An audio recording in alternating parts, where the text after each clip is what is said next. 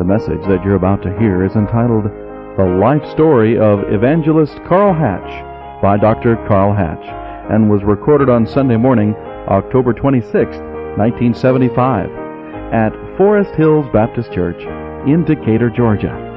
And now, Dr. Carl Hatch. I've been announcing that I would share my life story this morning. I never shared my life story as pastoring or associate.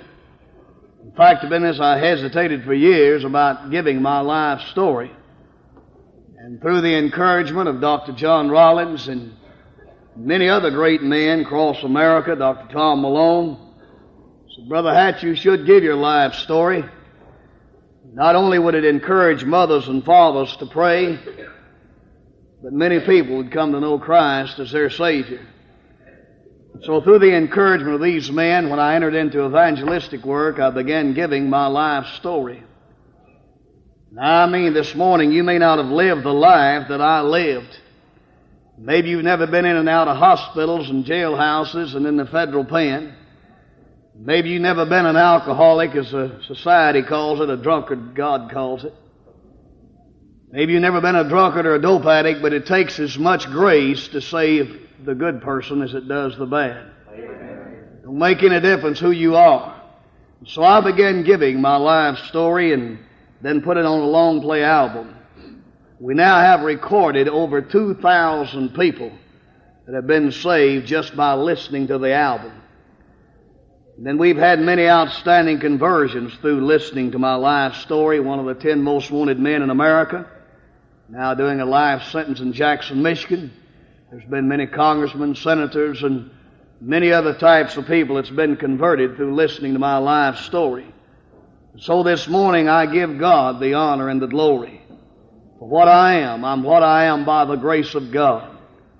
And I'd like for all you children up in the balcony and down here, you say, why are you taking the time to say what you're saying? Because I don't want anyone to misunderstand what they're going to hear this morning. And I want all you kids that are listening this morning, I want you to say, I don't want to be like Brother Hatch was. I want to be like he is. I'm not ashamed of my life today. And even though all my past is under the blood, never to be remembered against me anymore, and yet it makes you tremble when you tell it. You may be here this morning and have your children here. I would appreciate it if you'd, when you get home, if you'd promise me that you'd set them down and tell them, explain to them. You don't want to be like that man was. You want to be like he is. And I would really appreciate that this morning if you would do it. I want you to stay with me this morning and keep order as much as you can. Now, it takes 55 minutes to do this, and please don't look at your watch. That really, if anything, irritates me is people watching their watch. So I would appreciate that if you wouldn't do it. I hate to get up here and rush it and run through it. I really do. So please endure me this morning. Will you do that? I'd like to read my life story out of the Bible. If you have your Bible, turn to Psalms 142. Then if you would, turn over to Psalms 40. Psalms 142 and Psalms 40. Reading in verse 4 of Psalms 142, I looked on my right hand and beheld, but there was no man that would know me. Refuge failed me, no man cared for my soul. I cried unto thee, O Lord, I said, thou art my refuge and my portion in the land of the living. Attend unto my cry, for I am brought very low. Deliver me from my persecutors, for they're stronger than I. Then I want you to turn to Psalms 40. I'm glad to say this morning that the Lord cares. Every church may turn their back on you, every preacher and every lay person. But I'm glad this morning to know that Jesus cares. Amen. Oh, yes, He cares. I waited patiently for the Lord, and He inclined unto me and heard my cry. He brought me up also out of a horrible pit, and out of the miry clay, and set my feet on a rock, and that rock is Christ Jesus, and established my goings, And He hath put a new song in my mouth, and that song is Amazing Grace. How sweet the sound that saved a wretch like me. I once was lost, but now I'm found. I was blind, but now I see. He hath put a new song in my mouth, even praise unto our God. Many shall see it and fear, shall trust in the Lord.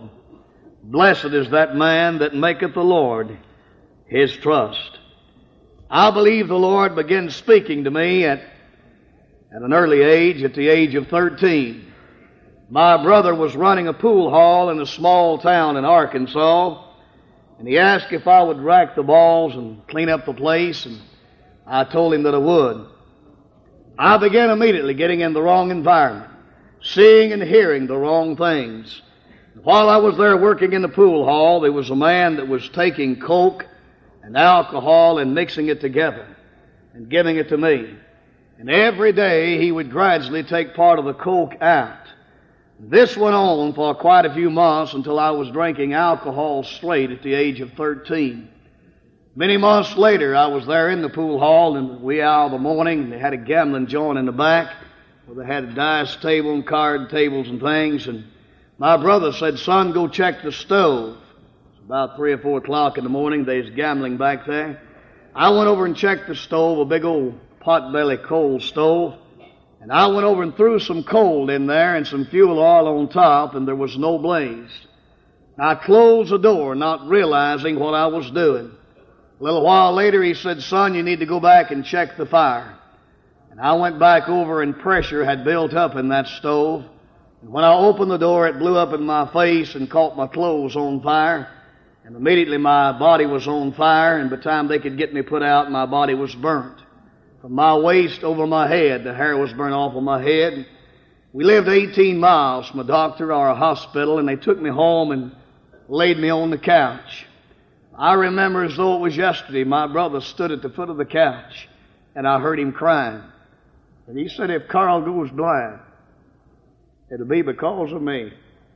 But my dear old mother knelt down at the head of that couch, and I heard her praying and weeping. "God, if it be thy will, let my boy see again." And I don't believe in man healing this morning, but I believe in divine healing if it be God's will. And I believe that God is the only thing that brought me out to where I could stand and see this morning. After a few weeks in the hospital, I got out. I came back all bandaged up. I went right back in the environment of the pool hall, hearing and seeing the wrong things. This went on until I'd reached the age of 15. By this time, I was considered an alcoholic at 15 years of age. I didn't know what alcoholic meant. I just know now that that would be what I would have been termed as then, as an alcoholic. At 15 years of age, I couldn't do without it. I had to have it. I was interviewed in Columbus, Ohio on the ABC and NBC News for 1 week, 6 o'clock and 10 o'clock news, just 2 or 3 minutes each night. The man asked me, he said, "What is the greatest trophy in your ministry?" This was 2 or 3 years ago. I said, "The greatest trophy in my ministry is not winning millionaires. And I've won many, and some 5 today that are serving the Lord. I've won many so-called celebrities and mayors and congressmen and senators and people like this. But these are not the greatest trophies in my ministry.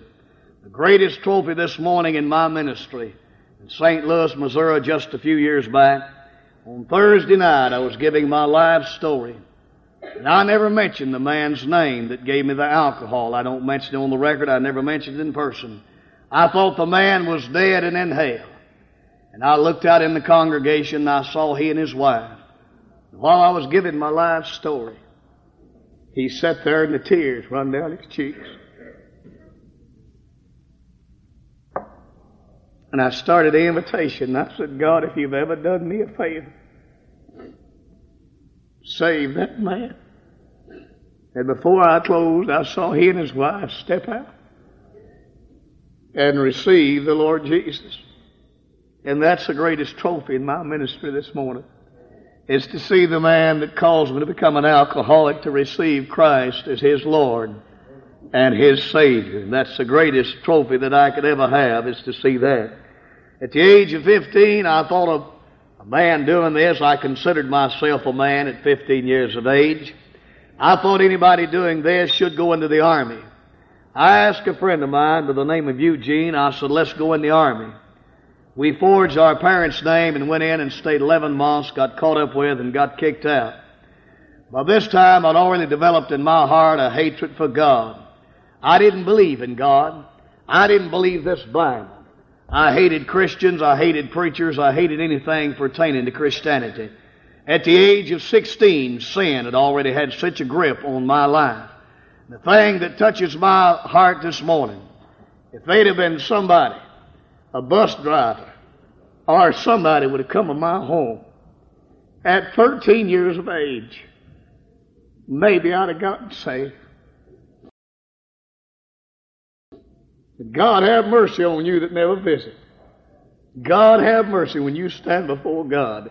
If somebody to come by, but nobody cared. Nobody cared for my soul. Never had a person.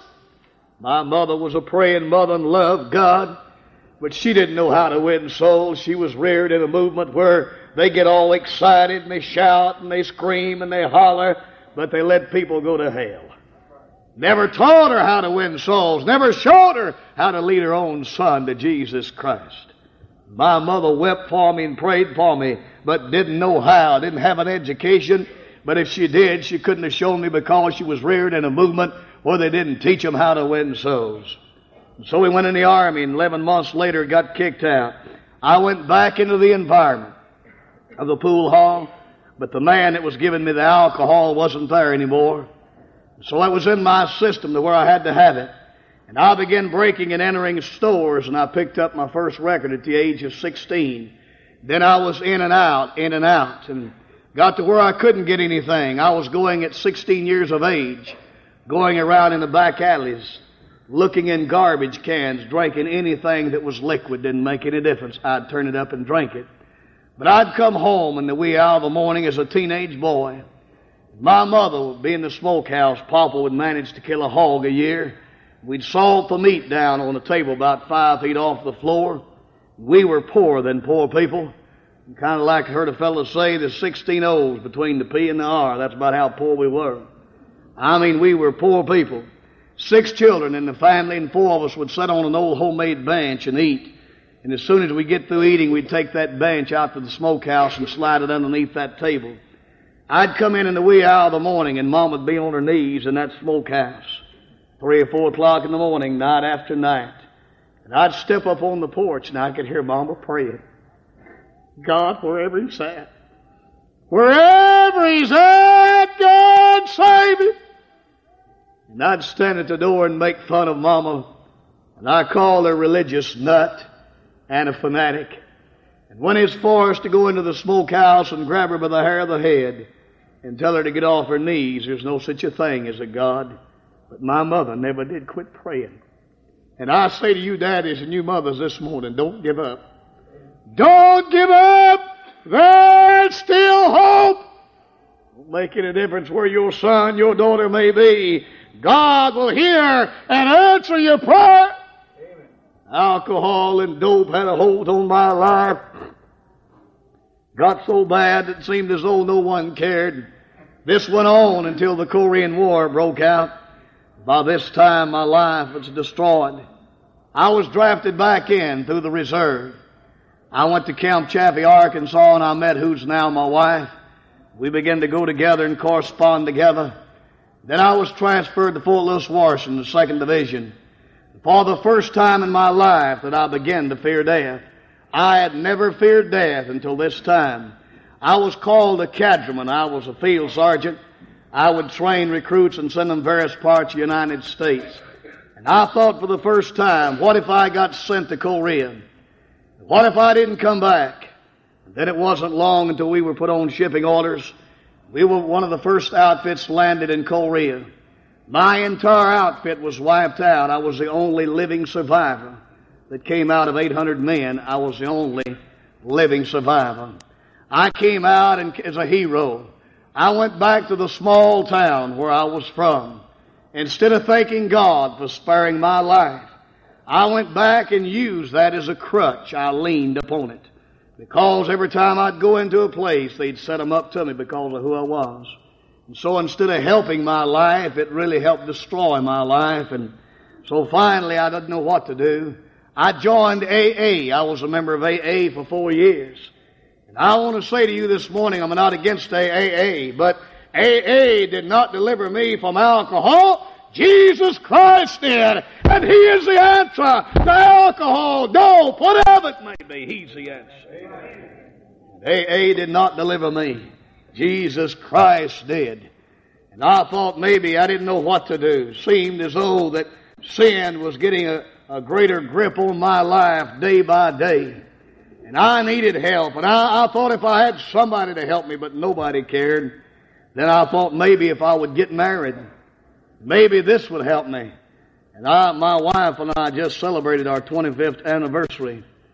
We're closer than we've ever been. We're a close-knit family. I wrestled with the Lord for some 8 to 9 years about evangelistic work because I didn't want to be separated from my family. My wife for 25 years and I say this morning with a heart that's been broken many times. I married my wife when I did not love her. I married her because I needed a crutch. And so I called and asked her if she would marry me, and she said she would. And I went back to Rogers, Arkansas to get married.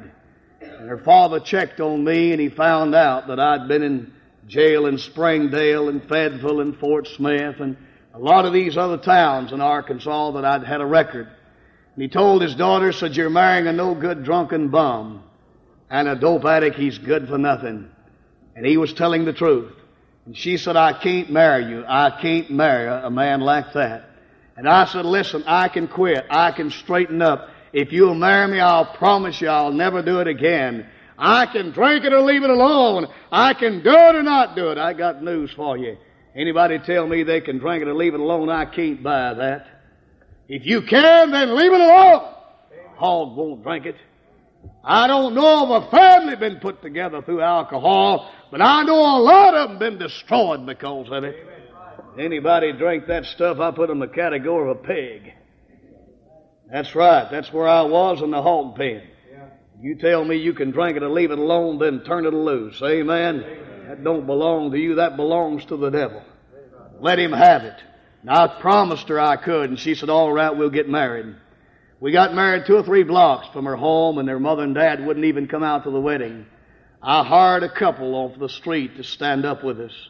We got married and headed back to the little town where I was from. Within a few days, my wife began to live in fear. With just 2 or 3 days, already her life had been threatened. She already knew that she was mixed with the wrong man, but she was afraid to break loose and run. And after a few weeks of marriage, I tried for the first time to take my wife's life. I was sent up for that and spent a few months in the penitentiary. And you'd think something like this would straighten you up. My wife was afraid to get a divorce, afraid of what I might do when I'd get out. She was afraid I'd kill her. So she didn't get a divorce. When I got out, I told her, I said, "Listen, let's move. Maybe if I would go to a new place, to a big city, if I'd go where nobody knows me, where the law don't know me, and I can start all over again and turn over a brand new leaf." I believe this is the answer to my life. I believe the answer is get in a new city where nobody knows me. But I got news for you this morning. Don't make it difference who you are. You go to the north, the south, the east, or the west, and you'll see it'll be there. And all I was doing was running from my sin. We packed up what little bit we had and moved to Flint, Michigan. I didn't know a soul in Flint, Michigan. We got an apartment, and I kept it a few days and lost it. I got a job and lost it, apartment and lost it, job and lost it. Then I finally got a job in the Buick factory. I was making good money in the Buick factory 21 years ago. I mean, was good money, but every dime I made was spent on sin. Then I would get an apartment, and then I'd lose it, and another one lose it. They run ads in the paper in a city of 250,000. I couldn't get a place to live. They run ads in the papers because I'd torn up so many apartments. They run ads in the paper and said, "Be sure and get a reference when you rent an apartment." So when I'd go to get an apartment, they'd say, "Do you have a reference?" I didn't have a reference. I didn't have anybody would recommend me. If you'd asked my brothers and sisters, do you have a brother named Carl Hatch? They'd have said no. They denied having me as their brother. But my mother and father stayed with me. And my mother prayed for me. Never gave up. And I'll tell you right now, mother stick with you when everybody else will turn their back on you. A mama will stand. Amen. And I couldn't get a place for my wife, and dark was coming upon us, and she said, what are we going to do? And I said, I don't know. We have no place to go. I broke into the Salvation Army store and stole some army blankets, and I said, we'll find somewhere tonight. And dark was already on us, and I was walking through the alley, she and I spotted some old cars, and I said, we'll stay there tonight. Cold in Flint, Michigan. I put my wife in that old junk car that night. We got up the next morning, and I gave her a route to walk. And my wife knew every day to walk that route. If she didn't, I'd kill her. Now, I'd tell her, you go to the bus station, rest a while, then you make that round again until I get out of work. And we'll walk together. We did this for 3 days. On the 4th morning, my wife started to get out of the car. And she was crying, and she said, is this all I have to live for? And I said, this is it. And she said, I'm going to sue you for divorce. And I said, if you do, I'll kill you. And she said, I'd rather be dead. I'd rather be dead as live in hell here on earth. And I fell on my knees, and I begged her and pleaded with her. I said, listen, I said, if you leave me, I've lost everything. I said, I need help. Don't leave me. She said, I can't go on. I'm suing for divorce. So you kill me, it's all over. I said, listen, why don't you do this? Go ahead and file for divorce. And stay with me. In 6 months, I'll have it licked. In 6 months, my life will be different. If you'll go ahead and file for divorce. And let's go ahead and try to make it. And she said, all right. My wife filed for divorce. We stayed together and tried to work it out. And I know that this had to be a miracle from God. I had no reference. I hated preachers. I hated churches. But I want to show you how God was getting me ready to get saved, and I didn't know it. You may be here this morning. You may think you're tough, but you don't come too tough for God. I got news for you. I like these fellows like to cuss you out and pull a knife on you and a gun. That's the kind I like to talk to. I'd rather talk to them as Sunday school boys. You think you're tough, you're not too tough for God. Amen. He knows how to bring you to your knees. Amen. I thought I was tough. I'd had the black belt in judo the last time in the Army of Smart Aleck. I really thought I was somebody special, and God was getting me ready to get saved, and I didn't know it. Told my wife, I'll buy you a house. I went to Household Finance and borrowed $500. Had to be a miracle from God. I didn't have a reference, didn't even ask for a reference. I got $500. I went and bought a little home on James Street. I mean, wasn't big enough. The bedroom wasn't big enough to have a chest, just a bed, that's all. Real small rooms. They're writing my life story now, Brother Kenny McComas that wrote B.R. Lakins and others. He's in the process of writing my life story, and I'll have the picture of that little house where I was saved. And little bitty rooms, wasn't big as anything. I moved my wife in there and bought some used furniture at Goodwill and took some orange crate boxes and apple crate boxes and made end tables and coffee tables and moved my wife in there. I told her, I said, I'm going to redecorate the place for you. I'll paint it and fix it up. I went and bought a gallon of paint, and I bought a ladder and a fifth of whiskey. And I came back and walked in the living room, and I was rolling the paint on. I had the ladder, and the paint was here, and the alcohol here, and I was rolling the paint on. Somebody knocked on my door. I said, come in. The man came in, he said, I'm your neighbor. Good to have you as my neighbor. And I said, thank you. I'd like to help you decorate the place. Well, I said, get up on the ladder. Start painting. I was using some bad words, and I took everything off, the alcohol, and spread some newspapers on the floor. I noticed he had a hard time getting up the ladder. I discovered he had an artificial foot. While he was getting up the ladder, he got up and was rolling the paint on, and he's in a lot of my meetings sometimes. We fly him in, and he sings. You ought to hear him sing. He's got a beautiful voice. And he goes with sometimes when I'm in the Michigan area now, he always comes in and sings for me. I noticed him going up the ladder with an artificial foot. And while he was rolling the paint on, he said, "It's good to have you as my neighbor." I said, "Thank you." He said, "I'm a Baptist preacher." And I said, "What?" He said, "I'm a Baptist preacher." And I said, "Come down off of the ladder." He came down off the ladder, and I said, "You hit the door. And don't you ever put your foot on my property again. If you do, I'll kill you." And he knew I'd kill him. He knew I'd kill him. And he walked out the door, and he said something that tore me in a million pieces. When he walked out the door, he said, "Carl, I'm going to be praying for you, boy. And I want you to know that I love you." And boy, when he said, "I love you," I mean, it tore me in a million pieces. I'd never had anybody to tell me they loved me, except my mother and my wife.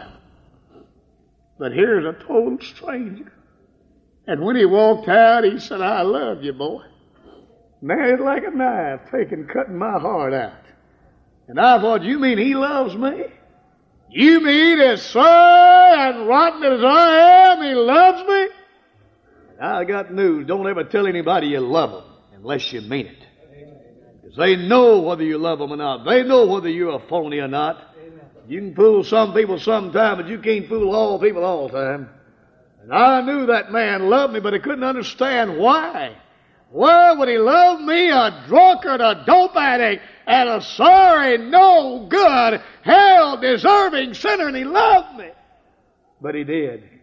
And every day he wouldn't step on my property, but he'd pull in the driveway same time I would. I sometimes wonder if he's parked down there and watch me. And every day when I'd pull in my driveway, and he'd say, "Hello, Carl. I love you. I'm praying for you." And I'd say, "Shut up!" I called him every name in the book. And every day when I'd pull in, he'd say, "Hello, Carl. I love you. Praying for you." Wouldn't get on the property, but he'd stand right at the edge of it. And I mean, every day they had their midweek service. He wasn't the pastor, but the church he went to, they had the midweek service on Thursday night. And every Thursday, "You and Ruby go to church with us tonight." "Shut up! I'm not going to church with you." Never. But every Thursday he invited me to church. I got so sick of being invited to church. And finally I got so under conviction. I didn't know I was under conviction. I just thought I was sick. I was picked up in Chicago and St. Louis, and in the last 11 months before I was saved, all I had to eat was a package of peanuts a day and a fifth of whiskey. And excuse the expression, when I would spit, there'd be meat and blood come out of my body. I didn't have one. I had dozens of doctors said, "You won't live, boy." Picked up in different cities, taken to the hospital and said, "The young boy can't live. The young man can't live." Doctors said we couldn't have any children, but we have 4. I believe God, boy. I believe this book. And I believe God can do anything He wants to do. Amen?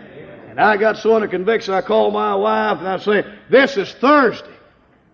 Meet me at the hamburger place." And for 3 weeks in a row, I met my wife at the hamburger place. And I said, "Now, we'll stay here." And we'd stay 2 or 3 hours until I knew they was going to church. Then I called and I said, "I'm coming home." I pulled in the driveway and he said, "Carl, where in the world you been?" I said, "Man, you don't ever give up, do you?" I said, "Get off of my back." But he kept coming back with love. Love. And the Bible says love never fails. I'm a living proof of that love never failed. He kept coming back with love, and every day. And I got so under conviction, I said, "I'm going to commit suicide." I thought of suicide. One day coming home, I stopped and bought a fifth of alcohol and I walked in the back door. My wife began crying and she said, "Why don't you straighten up? Don't you know our home is on the rocks? Why don't you straighten up?" aren't you going to ever quit? I said, no. No! I'm going to drink myself to death. And I went in the living room and sat down on the couch, and my wife came in and kindly squatted down in front of me weeping and saying, I wished you'd try to save our home. I wished you'd try to straighten up. And I hit my wife with my hand. She fell back. And in the condition that I was in, I fell down beside her and poured a fifth of whiskey down her body. And she collapsed. And I said, well, I've killed her. And I walked around the living room. It seemed like minutes, but I know it was only seconds. I walked around in there and I thought, I better run. I better run. And I started out the front door, and the porch was like this, and the steps was leaning. And I started to run. I put my foot on the bottom step, and that preacher lifted his hand. And he said, hello, Carl. He said, I'm praying for you. I want you to know I love you, boy. And I walked around on the front porch for seconds. It seemed like minutes. And I said, I'd rather let my wife die.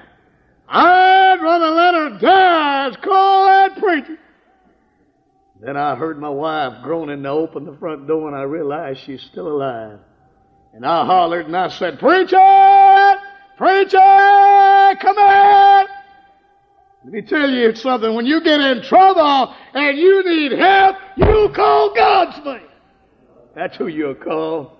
He come running over and said, what's wrong? And I sat in the living room, rushed my wife to the hospital. And I know that telling a lie is wrong. My wife did not tell the truth, or I'd have gone back. The doctor asked her what happened, and she said, I drank too much. They took her back, brought her back home, and you say, did it straighten you up? No. No, it didn't straighten me up. I'd had many things to happen in my life that should have straightened me up, that didn't straighten me up. When I was a teenage boy, my buddy Eugene that went in the Army with me, he began flying the plane, and he soon got his solo license, and one day, circling over his girlfriend's house, and she and I were standing there out in the country. Eugene was cutting diodes. He and I both were smart alecks, and he was coming down. She began screaming and said he's not going to make it. Eugene crashed before our eyes, and I went out as far as I could, and he pulled the window back on the plane. It didn't kill him when he crashed. And he saw me standing over there, and he hollered out, Carl, get me out of the plane, get me out. And I looked at him, and I said, die and go to hell. He kept begging and pleading for me to get him out, and I stood there and watched Eugene literally burn before my eyes. Why didn't you get him out? Because I was a no-good, hell-deserving sinner, that's why. Sorry! If there ever was a man deserved going to the devil's hell, you're looking at him. But all because of the amazing grace of the Lord Jesus Christ that I'm saved this morning. I stood there, I believe God was speaking to me at 13. I believe God spoke to me at 16 when Eugene burned up in the plane. I believe God spoke to me in Korea. I believe God's speaking again, and I wouldn't listen to him. Everything was closing in on me. After my wife, after I'd threatened to kill her, did it straighten you up? No. No, it didn't. Just 3 weeks, and I'm covering the last few months now. Just 3 weeks before my conversion. Every Thursday night they'd invite me to church. I'd say no. 3 weeks before I was converted in the shop, the last 11 months, I'd take a fifth of whiskey in the dinner pail and a package of peanuts, and that's all I had for 11 months. Never knew what it was to eat a meal. I weighed less than 80 pounds when I was saved. I was guessed to be 65 years of age when I got saved. I was a young man, but guessed to be 65. And even though the miracles of God in my life and my body's burnt, scars on my body, but yet I'm able to stand here today, and present the grace of God. Now then, I believe God's getting ready again to speak to me. Would I listen? I had a man in the shop said, Carl, I'll bet you $50 I could outdrink you. We started on North Saginaw and headed south, below zero weather. Fresh snow was coming down. The big snow was on the ground. We got on North Saginaw and headed south and got down to the last bar. Sometime in the wee hour of the morning, I don't know what time it was, all I remember was there in the bar. When I went to the phone and I called my wife, and when she answered the phone, I said, I'm coming home to take your life. And she began screaming and hollering and said, why? Why? Why? What have I done? I said, you haven't done anything, but I've committed every sin in the book except murder, and I want to commit murder. And you're my prospect. And I walked out of the bar with a broken beer bottle, headed home to take her life. When I started across the street, I stepped down off of the curb and my feet slipped out from under me. My head went back and hit the curb and knocked me out. I lay there that night and all the next day, sometime, I don't know what time it was, cars and trucks coming by, throwing that wet ice on my back and on my body. The fresh snow was coming down. That afternoon, late when they found me, they said if they'd have taken me into a business place, I'd have died in seconds.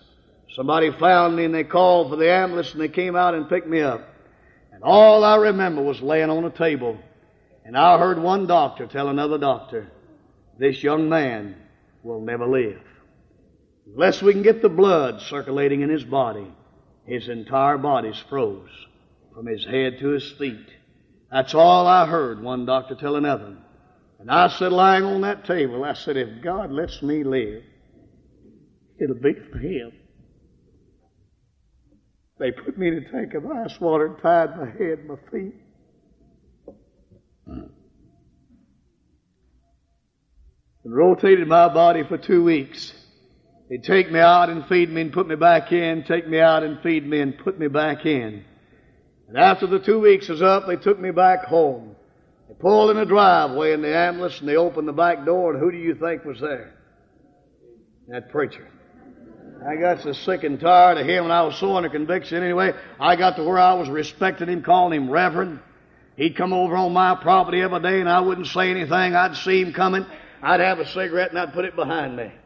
I don't know how many times the smoke coming over my shoulder, and I'd crumble it up and throw it behind me. I'm talking about the tough guy. The tough guy, but God was getting me ready. Boy, they opened the back door of that ambulance and them two eyes hit me right here. And he said, Carl, been praying for you, boy. Love you. Will you go with us? I said, now wait a minute, Reverend. I just got out of the hospital, man. Get off of my back. I'd already gone back on God. Just like some of you promise God everything when everything's going good. Everything, boy, when you're in a bad shape, you promise God everything, and when it's going good, you forget it. That's the same thing I was doing.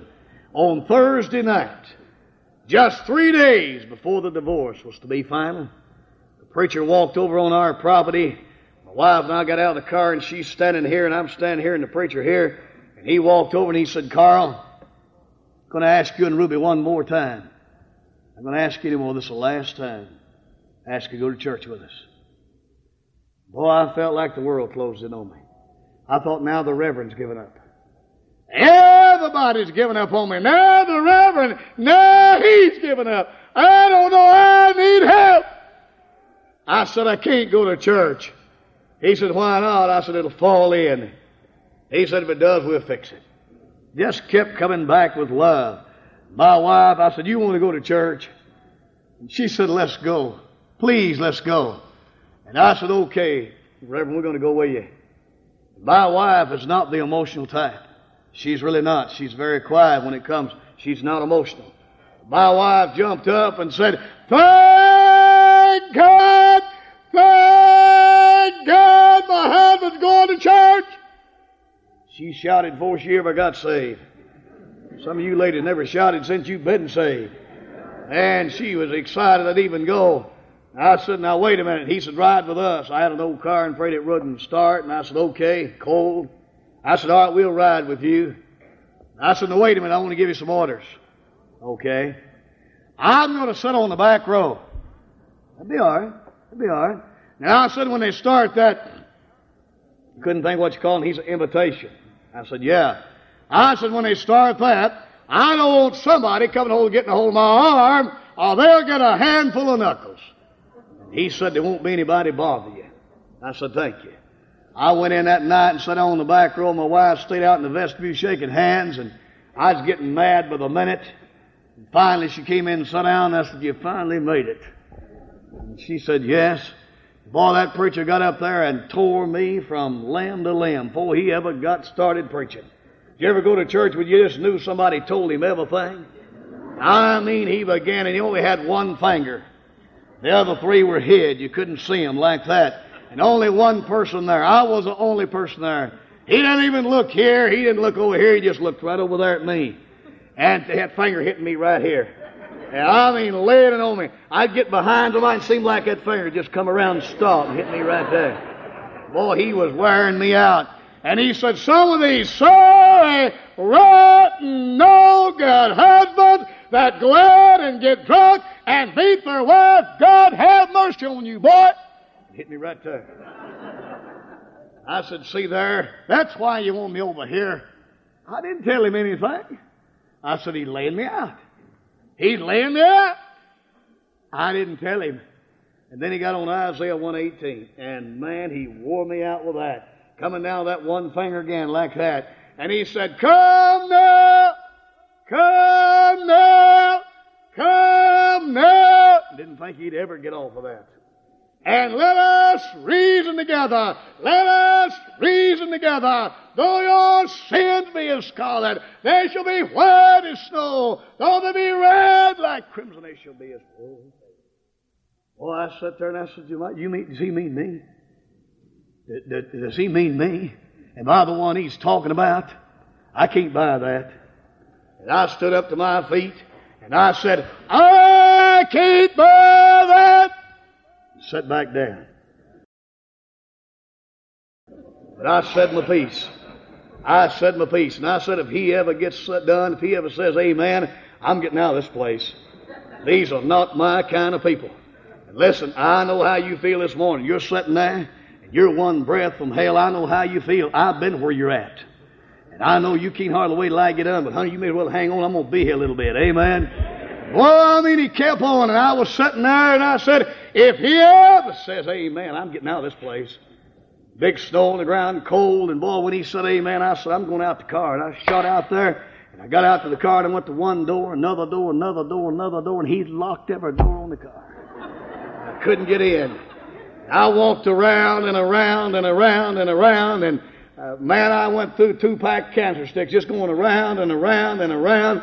And finally, the preacher came out and he said, come here, Carl, forget it. Come here, forget it. I want you to meet the pastor. I only had one choice, either freeze to death or meet him, and I said, I'll meet him. I went in and met him. I said, let's go. Got home, pulled in the driveway, and he said, you and Ruby go in for coffee. I said, you think I'm stupid? You want to hit me with that religion bit again? I'm sick of it. He said, I won't bother you. You want to go in? Yes, let's go in.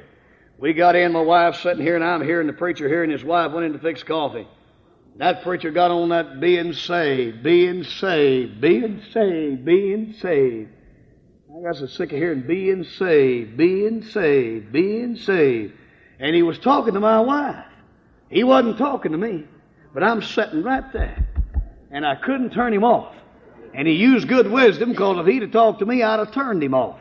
And he kept talking to my wife.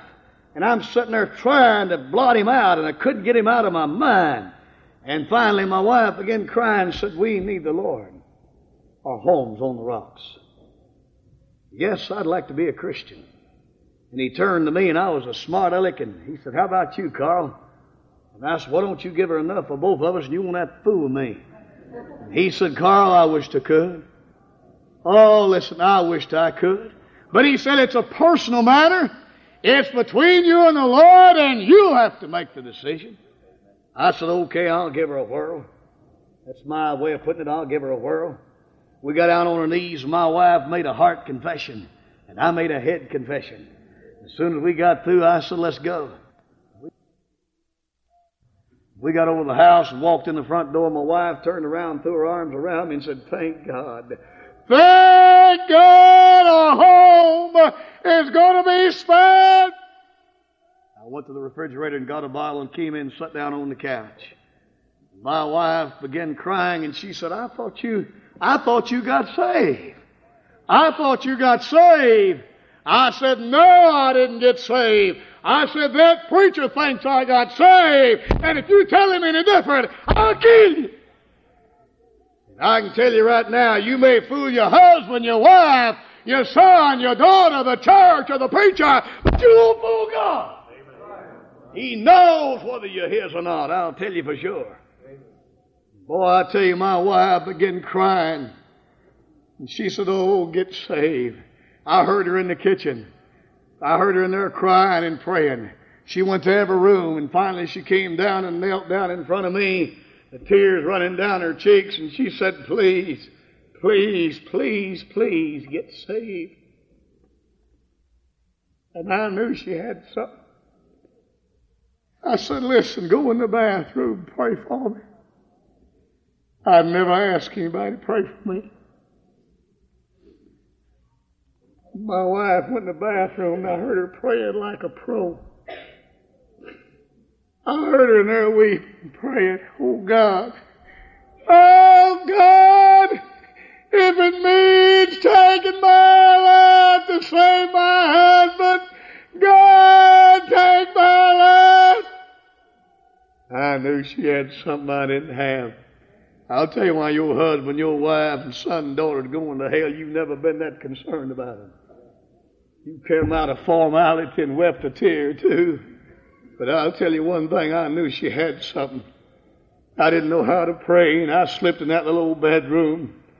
I didn't know how to talk to God. But I got on my knees, and I looked up the best I could. And I looked up, and I said, Lord, I don't know what to say. But I said, if you just save us, oh boy.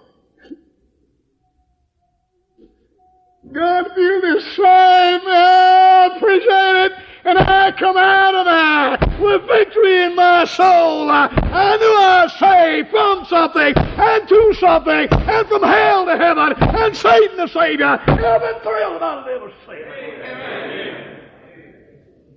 Man, I'll tell you, did you feel it? Yeah, I still feel it. You didn't even have to ground me. You didn't have to say, did you mean it? Now, did you mean that? Bless God, I knew I had something. I didn't know how to express it. Just a country boy, and I didn't know how to express it.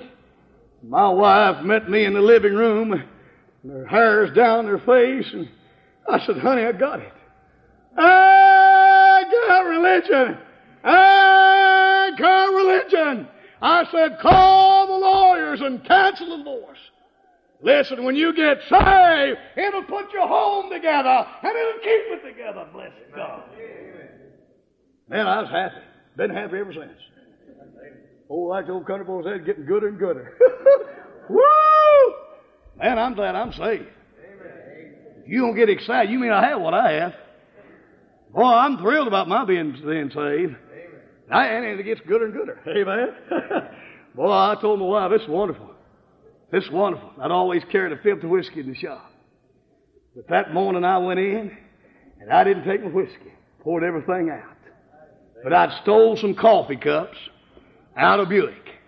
And I said, I'm going to take them back. And I put 5 of them in my dinner pail, and I was going in. The guards, wait a minute.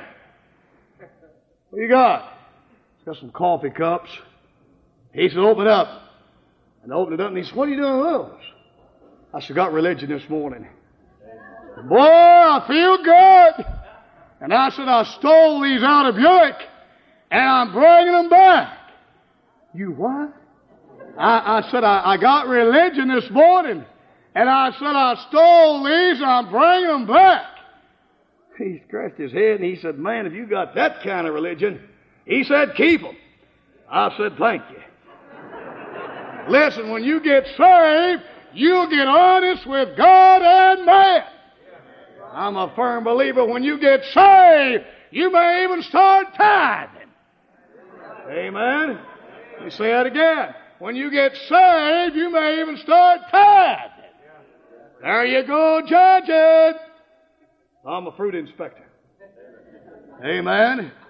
Boy, I was thrilled. I walked up and those fellows around me, and he said, "Did you bring a jug in?" "Bring a jug in?" I said, "Look, my dinner pail." He looked at it and saw, "Where's the jug?" I said, "Fellas, I got religion." "Got religion? Buddy, that feels good." "Woo! Feels good." "You done what?" "I got religion. And it feels good." And it went all over the Buick. Carl's a preacher. I just got saved. And I just got saved. And everybody, man, they thought, well, he'll get off the wagon. I'd been on so many times, fall off, and they give me 2 weeks. Longest I ever got was 3 weeks.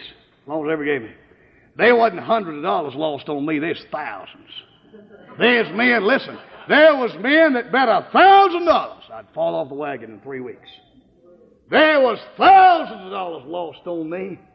I was considered the roughest character in Buick when it come to drinking and gambling and cussing God and hating God. I was claimed to carry that record. They said, "Oh, he's done this before. He's on another deal. He'll fall off." But after a few weeks, they could see I had something. One fellow never smoked after I got saved. Began to blow it in my face. They bring the alcohol and poured on my job.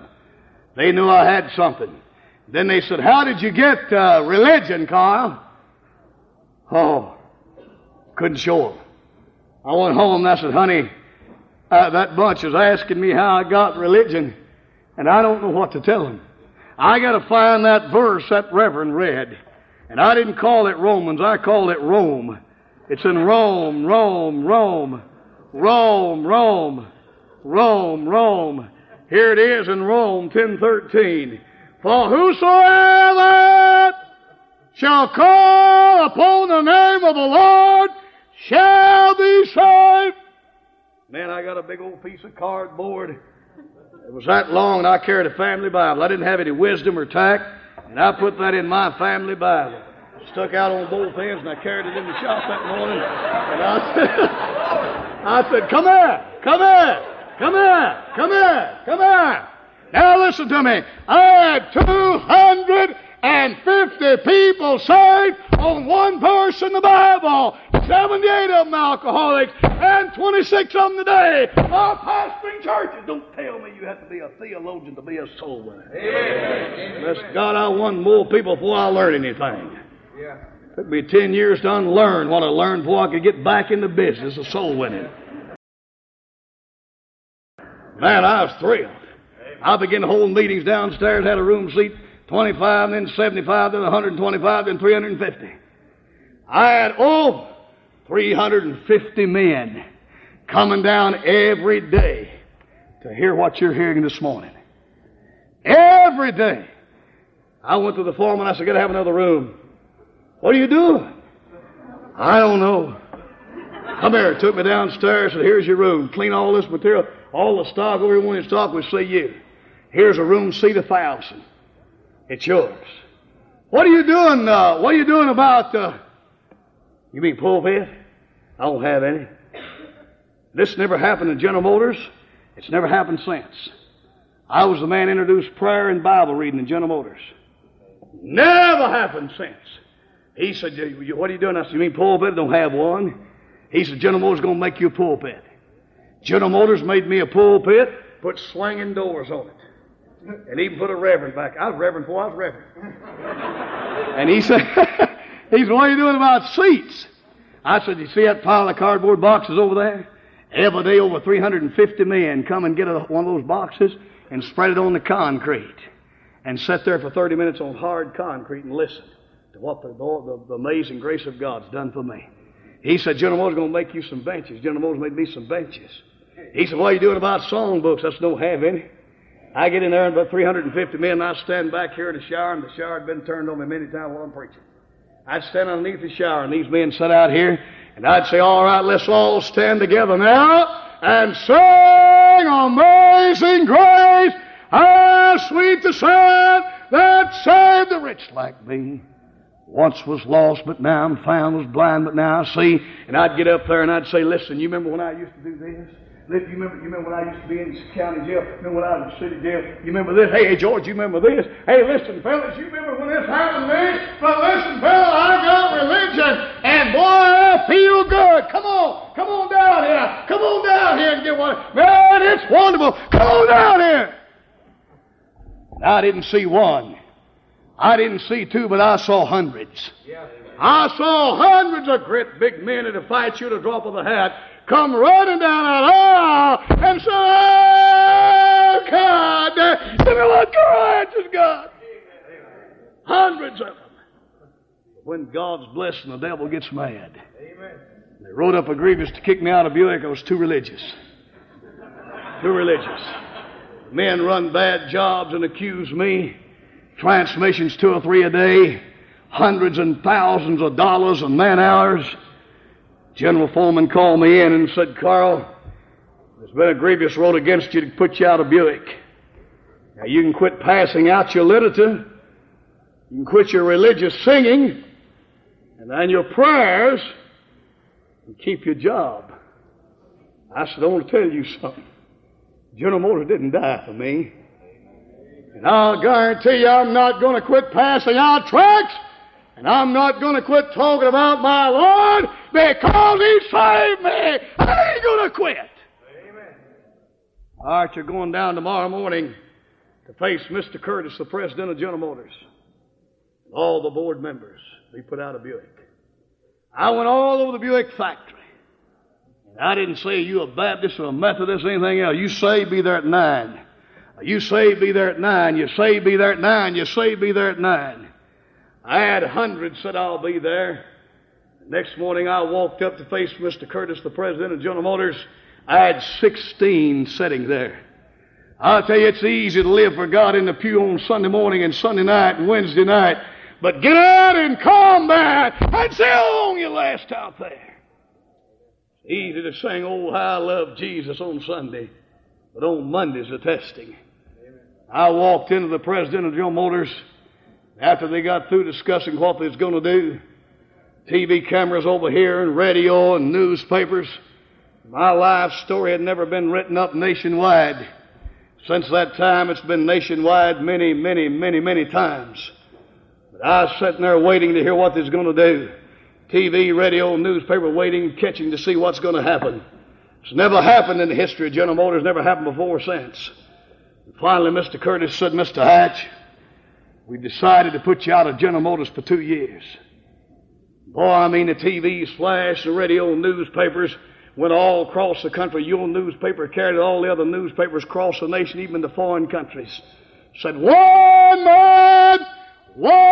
man disturbing General Motors. It wasn't one man, it was God. Amen. I'll tell you, we need more like that. Amen. Finally, Mr. Curtis said, "You got anything to say?" And I say to you in closing this morning what I said to the president of General Motors, all the board members. "Mr. Hatch, you want to say anything?" I said, "Yes," to Mr. President and board members. "I want to say to each one of you that are seated here today, the same Jesus died for me, died for you. And the same Lord that was buried for me was buried for you. And the same Lord that arose for me arose for you. And the same Lord that saved me, He wants to save you." And I say to you this morning, Daddy, Mama, teenager, whoever you are on the main floor, in the balcony, wherever you are, the same Lord that died for me died for you. The same Lord that was buried for me was buried for you. The same Lord that arose for me arose for you. Amen. And the same Lord that saved me, He wants to save you, Daddy. He wants to save you, Mama. He wants to save you, teenager. He wants to save you. Amen. I'm not willing that any should perish. All that the Father giveth to me shall come to me, and him that cometh to me I will in no wise cast out. John 6:36 and 37. "For whosoever shall call upon the name of the Lord shall be saved." You're here this morning without Him. He wants to save you. If you're a backslider, He wants you to come home. Amen. He's longing for you to come. No way you can explain it. It's like that mother, the old San Francisco River back home where I'm from. She was drowning. Her 7-year-old daughter reaching out for her, and the mother screaming and hollering to go back. "Go back!" Your mother's drowned, then go back. The second time that mother started under, a little 7-year-old girl reaching out, Mama, I want to save you. Go back! Your mama's drowned, and go back! That mother started under the third and final time. And that little 7-year-old girl reaching out, Mommy, I want to save you. I want to save you, Mommy. And that mother screaming at the top of her voice, go back! Go back! Your mama's drowned! She went under the third and final time. A few days later, the daddy took the little girl to the funeral home, lifted her up to look in the face of her mommy, little tears running down her little cheeks. And she said, Mommy, I wanted to save you, but you wouldn't let me. You wouldn't let me. He wants to save you, but you'll have to let him. We pray you have been blessed by the message you've just heard. The Sword of the Lord has many helpful materials available for purchase. For a free catalog, please call 1-800-251-4100, or you may reach us on the web at swordoftheLord.com. Thank you for listening, and may God bless you.